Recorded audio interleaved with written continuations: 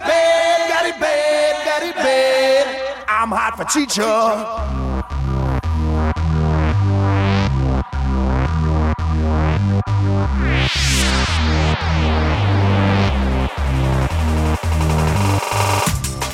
We thought we were done.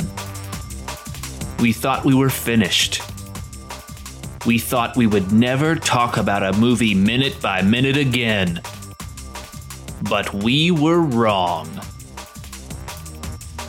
Join us as we get to know the cast next door.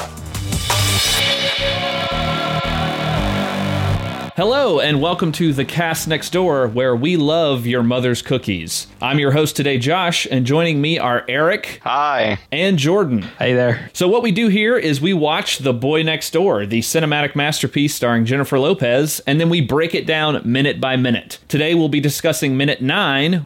So our minute begins with J-Lo's character's son, Kevin, and the titular boy next door, Noah, in the hardware store, where Kevin is talking with his crush, Allie, who works at the counter. So they have a little bit of a conversation, and we get just a little bit of an awkward interaction with these characters before a group of skate punks show up.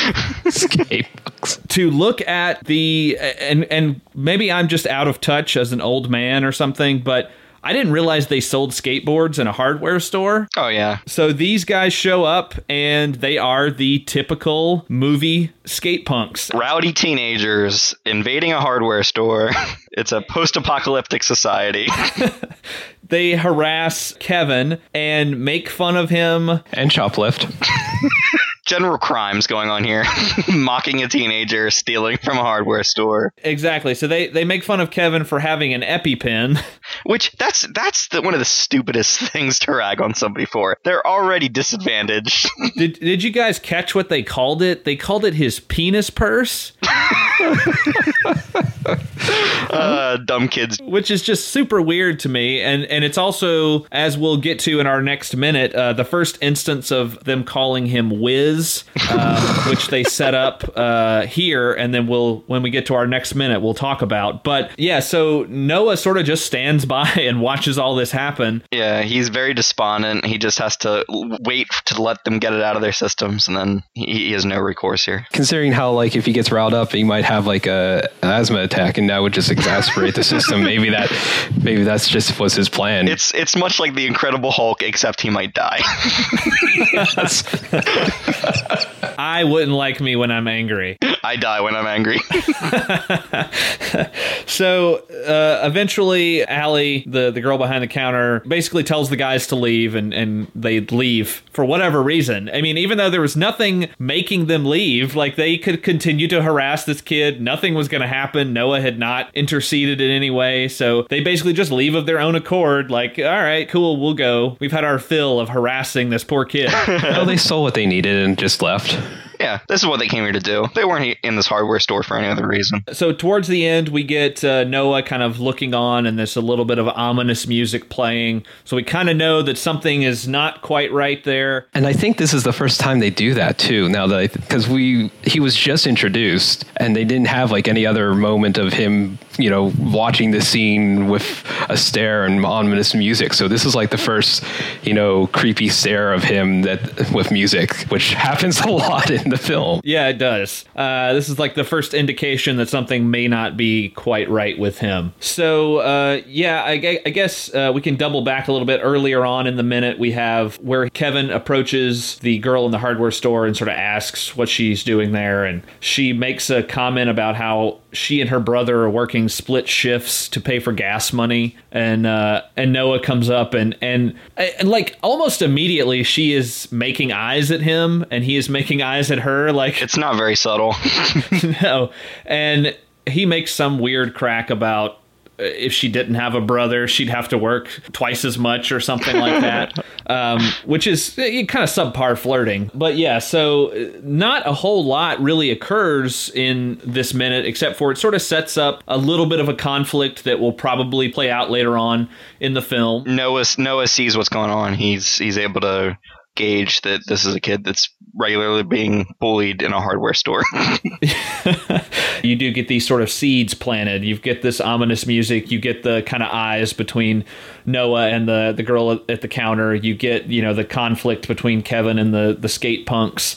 And so, there's a lot of little things that are sort of, breadcrumbs that are planted along for you to deal with a little bit later on down the line. Yeah, and at the end of the minute, they're back in the garage, and he actually brings it up, right? Like we go into it in the next minute, but the start of it is actually at the very end of this, right? Yes, pretty much. Like she shows up and he's fixing the garage door. And then that's pretty much where our minute sort of ends, and then we get into like setting everything up in the next minute. So is there anything specific that you guys? I mean, we've kind of broken down this minute pretty clearly, but is there anything sort of specific you guys want to get into about what happens in the hardware store? Other than I still can't figure out what exactly they were shoplifting. I think that's it. Like, was it food? Like jerky snacks, or like Slim Jims or something, or did they just that kid just grab a bunch of stuff?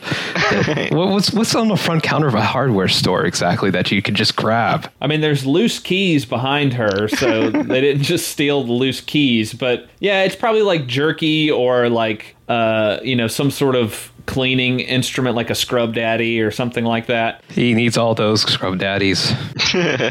or it's like, he's got to wax his, well, no, never mind. I was about to say he's got to wax his board, but that's surfing, not skating. Yeah, maybe he doesn't know about that, so he just waxes it anyway. I mean, at some point, I can understand maybe if he was just stealing to steal.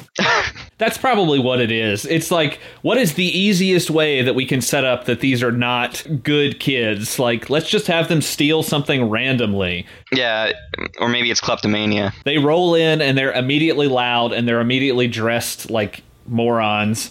And you immediately get a picture of who these kids are, and you're like, oh yeah, these are obviously bad kids. Mm-hmm. Yeah, they get back and it's like, so what did you get? Oh, a whole bunch of tire pressure gauges.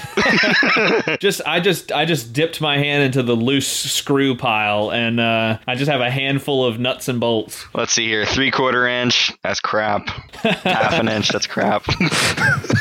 So yeah, we close out our minute with a little bit of ominous music and setting up for our next minute, wherein he's finally fixing the garage. I think we're about done here, but we will be back for the next minute to figure out what's going on in that garage and see if he actually fixed what he needed to fix. Yeah, is able to do it. So, okay, wait, so the trip to the hardware store was to get something for the garage, correct? Yes. Okay. So, do you guys have anything that you want to plug before we sign off?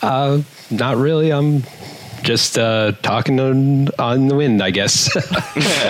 I'm Eric. You can follow me on Twitter at E_Hars1138. So yeah, I usually just retweet stuff, and once in a while I actually have a contribution to make, but it's not much.